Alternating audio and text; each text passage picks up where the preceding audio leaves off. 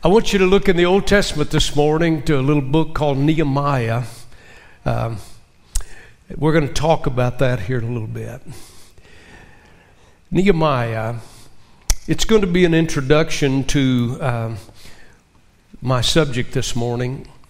And you might think it a little strange, Pastor Nehemiah for the subject, but just stay with my thoughts. I want to talk about a subject this morning that I believe is extremely necessary. It is important.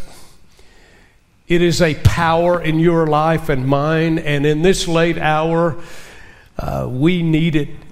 We need it to help us navigate the waters on which we tread today. A subject in these last days, I want to say it is a necessity.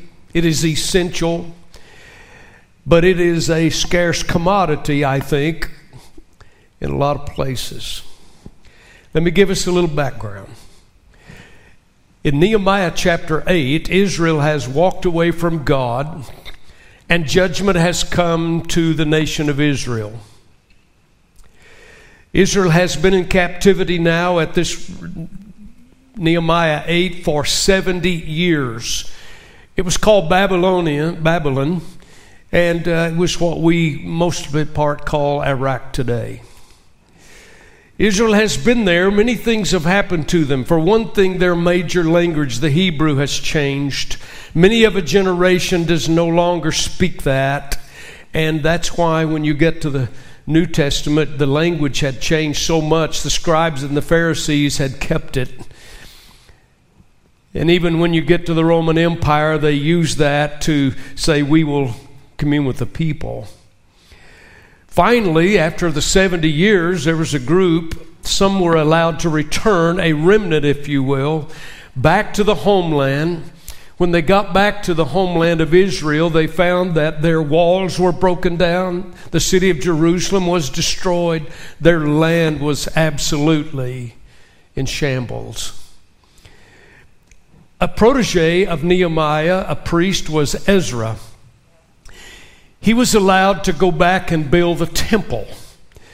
Nehemiah, who was a governor, would go and build the city wall, and there were still enemies of Israel back in the homeland. And if you know the scripture of the Old Testament, Nehemiah, that governor, took to rebuild the walls, took this group of Israeli people, and they built it while they also had to guard themselves from enemy attack. It's one thing to rebuild a wall, it's another thing to have an attack, but it's another thing to have to deal with that simultaneously. That's what was going on. This remnant for 70 years had experienced the tragic results of a nation that turns its back on God. Ladies and gentlemen, I believe that America is extremely close of the very same thing. So I don't want us to miss the likeness here. Tragic results. Someone tallied these. They said this remnant from Nehemiah 8, someone totaled 42,360 people, plus 7,337 servants, and 245 singers, totaling 49,942 would become Israel's remnant nation, or their second Exodus, if you will. They are finally back home. They finally have a temple in which to worship again. They finally have a city with a wall that is rebuilt for their protection. But one thing they return with that they didn't have when they left. It's on our sign today, unless it's been changed this morning. Sometimes you don't know this, but my staff puts on our sign some things I say in the pulpit. It can be intimidating. But they had it on this last week. Here's what Israel came back home with, this concept. They knew it in a personal way, that this life without God never turns out right. say what you want, try it for a while, 10 years, 20 years, 60 years, 80 years. When it's over, if it's without God, it will not turn out right. And this nation, Israel now, they were more than ready to obey God. You know, what's amazing is that when we disobey God in selfishness, the nature of fallen humanity, we don't want God, we don't need God, we want to live the way we want, act the way we want, speak the way we want, do anything we want because we're God of ourselves. But when it all comes to naught and the dispersion and the destruction comes, only then out of destruction do we seem willing to say, God, we actually really need you. And read through the history, 4,000 plus years and even to this day. So let's go to that scene. Nehemiah has these people back in Israel. Nehemiah chapter 8. Here, Ezra opens the book. Ezra the priest opens the book. I want to look at 8 and verse 5. And Ezra opened the book. He opened the book in the sight of all the people, for he was standing above all the people. And when he opened it, all the people stood up. And Ezra, here is Ezra, blessed the Lord, the great God. Then all the people answered, Amen, Amen, while lifting up their hands. I think lifting up of hands is a good sign of surrender to the Lord. And they bowed their heads and worshiped the Lord with their faces to the ground. These are some people who are recognizing that we need God. If you just put that scene in your spirit, go over to verse 9. And Nehemiah, who was the governor, Ezra the priest and scribe, and the Levites who taught the people, said to all the people, notice the instruction, this day is holy to the Lord your God. Do not mourn nor weep.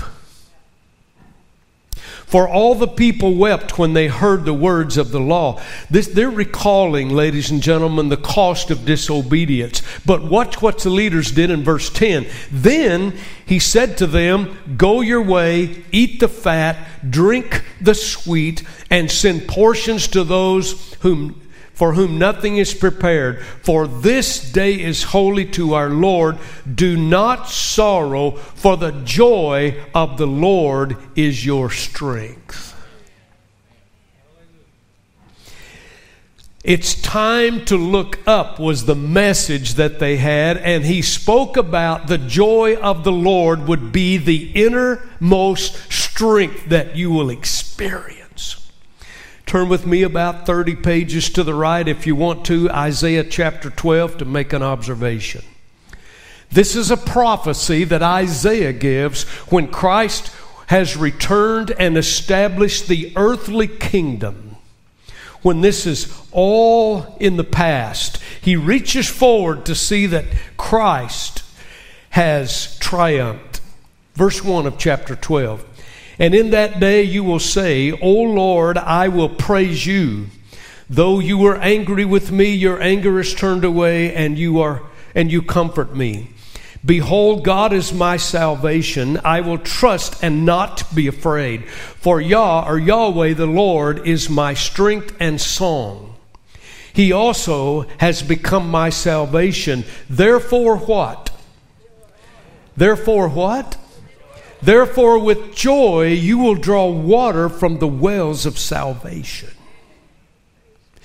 There is something available at our salvation, ladies and gentlemen, that the Lord knows we will need. And it's important for us to have that. I'm going to go to the New Testament. You can turn if you like, John 16. I only want to touch one verse of Scripture. I'm looking at verse 22. Therefore, you now have sorrow. This was Christ speaking to the disciples. He will go to the cross. He will make the sacrifice. Listen to the instruction of the disciples. Therefore you now have sorrow, but I will see you again. Listen, that's enough hope right there. Here he said, in the verses, I'm going to, a little while you will not see me. I'm in verse 17. And again, a little while you will see me. Wow. And here he says, you're going to be full of sorrow, but I will see you again. And your heart will rejoice. I want to tell you something, ladies and gentlemen. Our heart is the seat of what we are. It's the very inmost being. And a man or a woman is actually what they really are in their heart. And let me say to us, though we don't like it today, what's on the inside always shows on the outside. You can't separate the two. For as a man is he in his heart, so he is in his actions. Just threw that in for some extra. And your joy no one will take from you. I want you to know that means this is a spiritual thing that is available in the salvation of the Lord. That is your strength. It is your power. It is your sustenance. It is your sustaining force. And ladies and gentlemen, it is the preserving of your spirit. In the last day, just before we end and get to the Revelation, there's a little postage stamp, one chapter book called Jude. Verse 24 looks to that future just before we hear the revelation and listen to the promise. Now unto him who is able to keep you from stumbling and to present you faultless before the presence of his glory with exceeding joy. Well, I can tell you have it this morning. How many of you know we need some joy in this world? We need some joy in this world. I want to talk about Christian joy. I know this sounds so simple. Pastor, we've heard this, but I want to tell you, ladies and gentlemen, if you look around and you listen very long, it can be difficult to keep your spirit up. It can. How many of you know that? That's why I think attending church helps us so much. Joy, how elusive, especially in a shallow living society. Joy, how indescribably blessed is the believer who has his or her soul filled with the joy of the Savior. Isaiah predicted, with joy shall you draw waters from the well of salvation. Jesus in his priestly prayer, I didn't read it. If you go John 17, he says that he's praying to the Lord about us, and he says that they might have joy. And if you read that verse, let me just tell you, be sure and note, this is a brand name joy, as we say today, that they might have my joy and fulfilled it within themselves. Ladies and gentlemen, there is a joy that is a supernatural joy that when we receive Christ, it is available to us, and God says that's your strength. And ladies and gentlemen, if that's our strength, I want it to the full measure. Amen. I think that God's people ought to be the most joyful people in the world. I think we ought to be the happiest people in the world.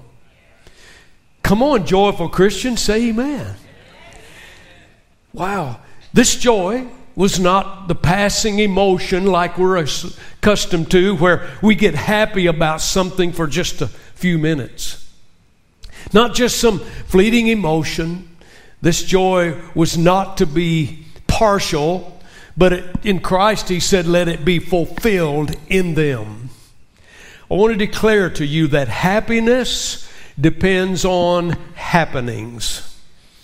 And it's elusive. It comes and it goes as quickly. I have literally seen people in church before who are filled with seeking the glory of the Lord, and they think they have it, and then an hour later they're filled with gloom. But the joy that I'm talking about, ladies and gentlemen, is not fickle with what's happening. It is sustained because it is eternal. The joy of Jesus is not an emotion of a high crest wave. The joy of Jesus that I'm talking about is as real at the graveside as it is the fireside. It does not evaporate under the heat of adversity. The joy that God gives us through Christ does not collapse in the presence of false accusation. This joy does not wither at the onslaught of calamity. The joy of Jesus, of which I speak this morning, doesn't panic at the presence of disloyalty. This joy of which I speak doesn't sour under the test of poverty. This joy I talk about does not die at the cruel hand of tragedy. It does not falter at the presence of misery. It is not created by possessions or positions. The joy that I speak about this morning is created by a person that lives in us, and that person is Jesus Christ Himself. That's the reason, ladies and gentlemen, we don't preach religion and we don't go through forms and rituals. We preach a personal relationship with God. He comes by His Spirit to live in me. He walks with me, talks with me. He thinks through me. He teaches me. And everything about Him dwells inside of me. I'm not serving a God some millions of miles away that I fear. I'm serving a personal Father. However, let me point out quickly that it is not an automatic. We have to seek that. We will have it. We will know it. Thank God that when we come to salvation, we know the great liberty there is of being free from our sin, and that can look like a joy, and it can be. But the Holy Spirit doesn't automatically pour into your soul at salvation joy without any chance of its deterioration, because the enemy will contest it. And if we allow it, Satan will rob us from our joy constantly. It matters, ladies and gentlemen, I'm going to use a word, I guess this is grammatically correct. It matters a heap what you think about. It matters a great deal what you put into your heart, your mind, and your soul. We are taught in Scripture to guard that heart. And even the psalmist says, above all things, because out of it, the heart and what you put in, that's what comes out. Back to a reference earlier. It's important the company you keep, young people. It's important the ideology you listen to. It's important what you accept as truth or not truth. The messages you hear should be refined through the absolute truth and eternity of this Word. I don't care how reasonable it may sound. I don't care how persuasive people may be. I don't care how intelligent they may seem. I don't care what educational position they may have. If they do not speak according, whatever they're touting, according to this book, don't you take it in. Because Satan will ensnare you. And our world today is dying on the inside because truth is dead in the streets, even in our nation. Boy, I could stay there a while. The Holy Spirit will place it. The joy of Jesus, I want to say again, can stand all pressures. It can withstand all the circumstances that Satan brings against us. However, ponder this thought well. It can be eclipsed by our disobedience. And it can become weak and non-existent in our failure to follow closely. I know you're quiet because you're thinking. That's good. That's okay. I want you to know that we have as much of Jesus and the Spirit of God as we desire by the manner in which we live and seek Him. Let me just give you a secret for all of you young people that have these hard bodies and the muscles bulge and everything's just right. The older you get, the more vulnerable you will realize you really are. When I was 16 and 25, I was invincible. This just doesn't feel like it used to. And I realize the Scripture's true. I shouldn't even get here. But I've learned that in the last several years, I don't have near the balance I used to have. This church, in 30 years, we built lots of churches. We built Indian churches, and we built things all over this state. I used to be the guy that would get right on top of that building, ride the rake of that thing, and nail all the rafters together, put them all together, because I was, 150 pounds, and I could balance on anything, and I could climb like a monkey. But now, I get in the attic, and I go, easy, son. Easy, son. It's just not as sure as it used to be. I don't mean to depress you, but what I'm trying to say is just enjoy it while it's around. I have no idea where I am on my notes. It must be maintained. So let's cover it quickly. Number one, it has to be maintained by genuine submission. If you want to run along without God, He will allow you, but the further you get away, the more you realize you'll be in danger. The Scripture says, if you abide in me and my word abide in you, submission means staying put when it might seem smarter to quit. And Satan will always try to tell you just quit. It's not there. Doubt storms will come, and the enemy will tell you it's not true. It's not true. It's just men. It's just their philosophy.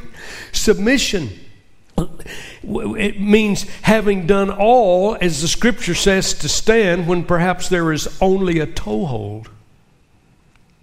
Submission means believing God. Hear me, young generation. Believing God, believing the pastor, believing mom and dad, believing the grandparents, believing God when it appears that from human reasoning it is far wiser to believe the message that everybody's touting in 2020.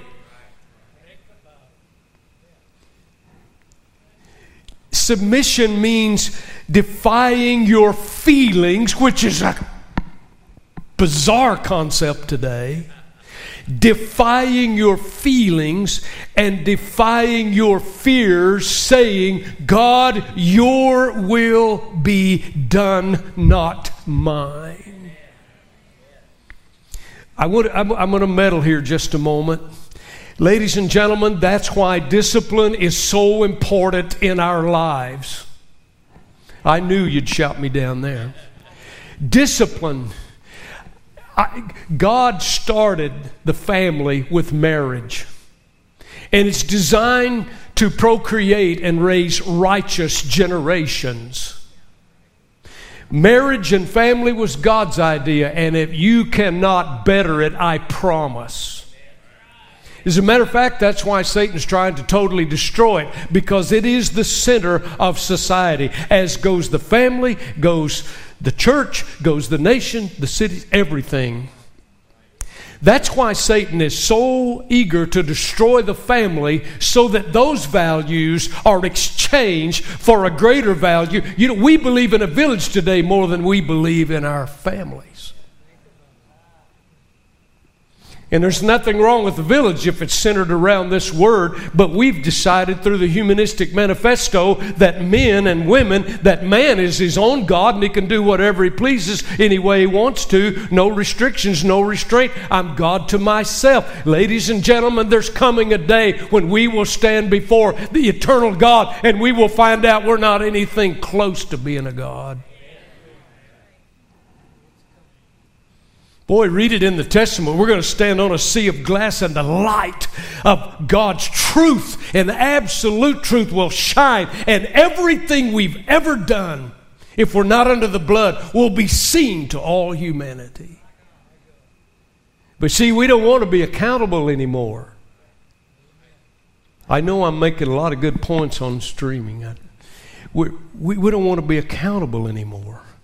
But God's going to hold us accountable. That's why you need to, Dad, Mom and Dad, that's why you need to come in agreement. You need to discipline your children. No 8-year-old boy or girl should be in charge of the family. You should say it and mean it. And young people, the only reason we do that is not because we're older and we just want to be mean. We do that because, listen, if the Lord tarries, you need to know how to handle life. And you may think you know everything about life at 12, but wait till you get to be 70, you haven't even started. And we try to help you. We try to give you that desire. We try to get that out there. We do our best to get you to reason. But something happens, frankly, when you get about 11, 12, 14, 15. We get feelings way out above the knowledge. We get feelings and we get situations that's far more important than we do absolute truths that never change. And we make major lifetime decisions that can destroy us. That's why, young person, mom and dad and pastor and anybody that loves you tries to teach you that stay in the perimeters, because outside of it you will be destroyed.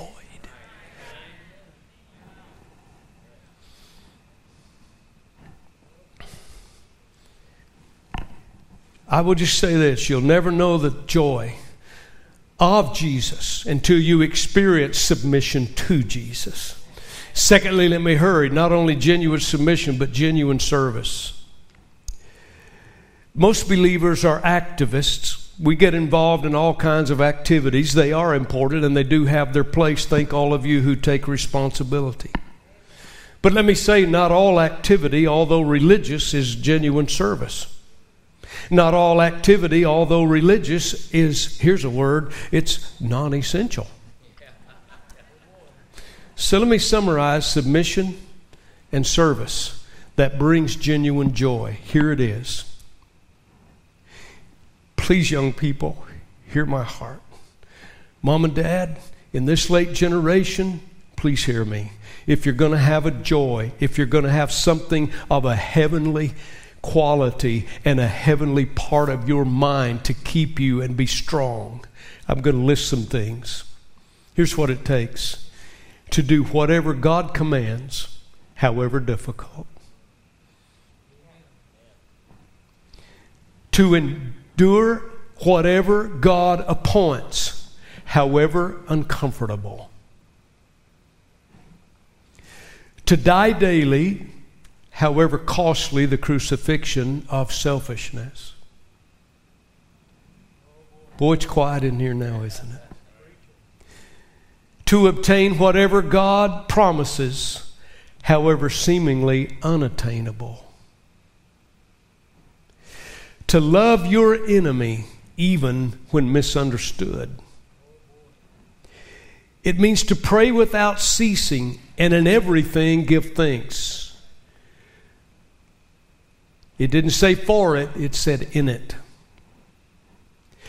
Let me state clearly that possessions will not bring joy.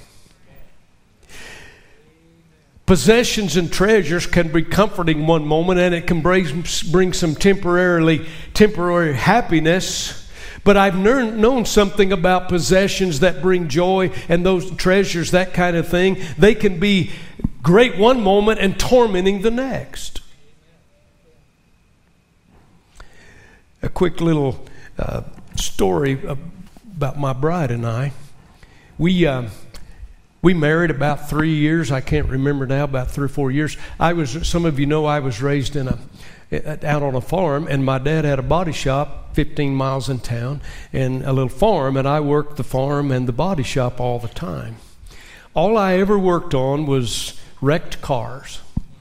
Every kind of, back then we used to work the metal, not just take off parts and put it on. Used to do what they call lead paddling and grind it out and file it and do that. I got into especially the painting side of it, but I've fixed wrecked cars since I was 6 years old in my dad's body shop till I was 21. And I have done all that all my life. Well, about 3 years after my wife and I married, I decided for the first time in my life I want a new car. I was having a new car, and we went to the car dealership and we made the deal, and on a Tuesday night I had a brand new car and we drove it home. I'm telling you, I couldn't hardly stay in the steering wheel to get it south 80 miles down to Pauls Valley because I was just riding almost high without a car. Oh my goodness, by the way, there's some folk yesterday got a new car, the Friels. Congratulations, if they may be on our internet. I was so happy. I was so proud. For the first time in my life, I had a brand new car. Nobody else had been in it. We drove it from Edmond to Pauls Valley, and on Tuesday night, we were glad. What a time. On the Wednesday, the next day, we had a church service, and it happened to be a business meeting, and you know how much fun they are. Anyway, we're there. Well, I stayed because I was a member. Linda hadn't been in our family that long and hadn't moved her membership, so she decided to get in our car and take a bunch of teenagers with 3 or 4 other cars following her, and they were all going to go to Sonic and get something to drink. I didn't know it. How many of you know what I'm about to say?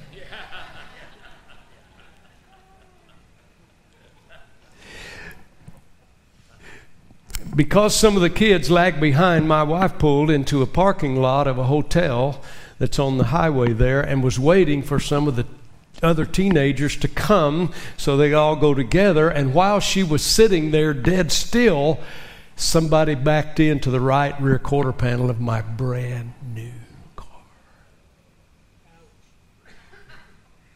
24 hours. Let's see, from 6 years old working on them to 22, however how much that is, I wanted a new car. It lasted 24 hours.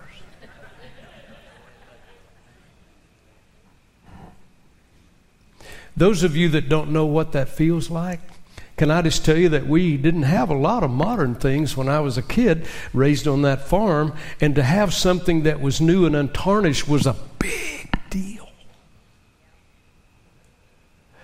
And I was teased about it. They said that Brooks, pastor's going to tell, well, I wasn't pastor then. They said there's a handle on the front bumper. He thinks he's going to take that with him in the rapture. And I wish I could tell you that I responded wonderfully, because when I got the phone call and I drove and I saw my car and the lady that had backed into it was intoxicated, busted the rear quarter, caved it in on the wheel. I wish I could tell you that I walked up there with dignity and say something like, how shall we escape if we neglect so great salvation?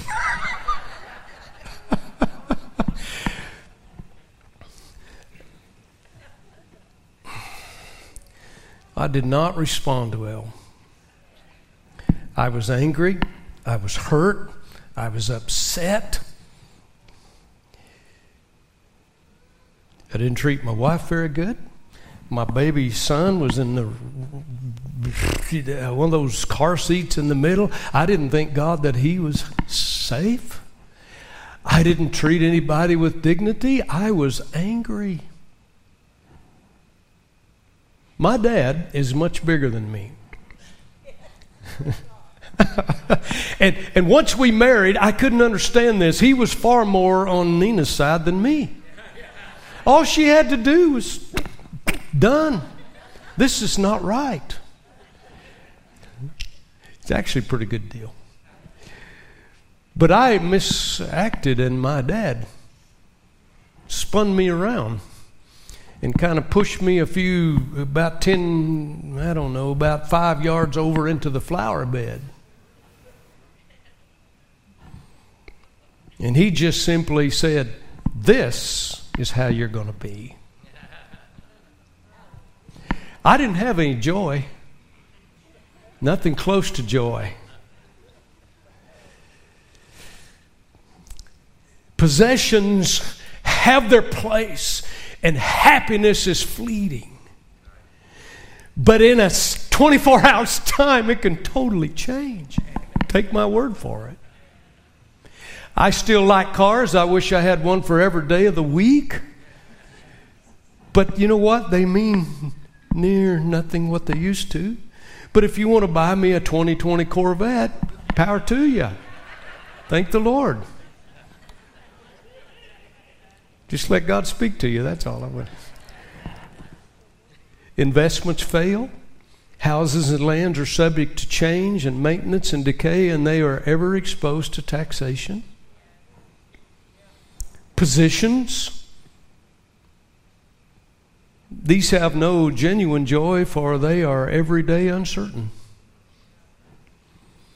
Top executives can be eliminated just like that with a merger. A throne can topple in a night's time. A doctor can be replaced suddenly by a rookie with new technology. A dictator lives in constant fear of assassination. The athlete, although he's the idol of the crowd today, can lose one game or have one injury and he's taken off the roster. An actress can be shadowed quickly by another younger beauty. But joy, true joy, is a person, and it's Jesus Christ.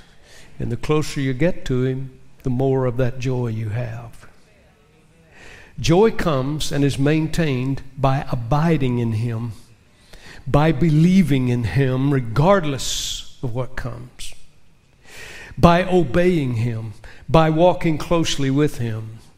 Joy is overflowing when you know the freedom and peace and calm His sufficient, amazing grace gives you. Ladies and gentlemen, it's powerful. I'm going to close quickly. Hebrews chapter 12 and verse 2 is an amazing verse. It speaks of Christ and it says, who, meaning Christ, for the joy that was set before Him. And then the author describes, go read it yourself, Hebrews 12. The author describes this joy set before Him, and then he describes the cross and the shame of the cross. This was joy. Joy hanging naked and burning in the heat of the sun on a cruel cross at Calvary. Joy amidst the cry of a rebellious, maddening crowd that wanted you crucified. Joy with all the team having run off in the hour of the testing. Joy with no visible legacy, without a visible kingdom that you had promised to give to your followers. Joy to die framed between two law-breaking criminals. The joy that was set before Him, what was it? But before we look at that just a minute, I want to look at the joy that was set behind Him. Watch this. The reason He had that joy that He could endure what was before Him was because of the joy that He had behind Him. He had never one time deviated from doing the Father's will. I want to tell you something. One of the greatest joys you'll ever know in this life is knowing that you know you have been obedient to God Almighty. The joy behind Him, His ministry, had brought liberation to many. One of the greatest rewards I have is to witness to someone or help someone and see it take a positive effect for the kingdom. The joy behind Him, He had spoken everything the Father had requested despite of the criticism. Joy for the present can come, ladies and gentlemen, from knowing you have walked with Him faithfully. And then the joy before Him. Here it is. Calvary was the will of the Father, and His joy was to obey. This cross would mean liberation from sin for millions. This ignominious death would mean everlasting life for every whosoever will. This life lived in constant conflict with the devil would end in absolute truth. This humiliation before him would mean resurrection to a multitude that John describes through the Spirit in the Revelation, a number of men and women that no man can number. This death battle would mean that he would overcome by the blood of the Lamb and the word of the testimony that he was truly divine and the only Son of the living God. This shame would mean glory forever for the redeemed. This identification with sin would mean emancipation from sin for all who would come and drink of the water of life. Quickly, the word joy here is chara. It means cheerful in the Greek. But not like in Luke in the Gospel 1:44 when Mary announced to Elizabeth, her cousin, who was expecting John the Baptist, and here comes Mary, having now been carrying the Son of God, coming to Elizabeth. And as the Scripture says, as soon as Mary said his name Jesus, that John the Baptist leaped and Elizabeth, joy leaped inside of her. Here that word in the Greek is agaliasis. But here in Hebrews, the chara, a calm, an immovable delight. Chara is kin to charagma. And charagma means to scratch or to etch or to mark, to permanently engrave. This chara, joy of Jesus, ladies and gentlemen, has been etched into the warp and the woof, the very fabric of the soul of the submissive, obedient child of God. This supreme gift of Christ is to the believer given to us by the Holy Spirit. And by that Spirit of God, we receive His love, we receive His peace, all the fruit. Thank God, of one of them is the joy of the Lord. And even in repentance of sin in the Old Testament, David in Psalm 51 said these words, of all the things, having disappointed God and bringing his relationship back to the Father as close as he could, he said, restore unto me the joy of my salvation. Generation 2020, I'll be through. Joy is a possession and a mark of the Christian. It's a mark of submissive obedience, Spirit-filled child of God, and we need it in 2020 that we can be sustained and the world can see something supernatural. That calm, resolute, immovable delight of fellowship with God, of knowing that I walk with the King. I thank God that even when Satan brings doubt to me and tries to come and attack my mind and my emotions and everything about my faculties, I'm glad that I know it doesn't change one thing about this word.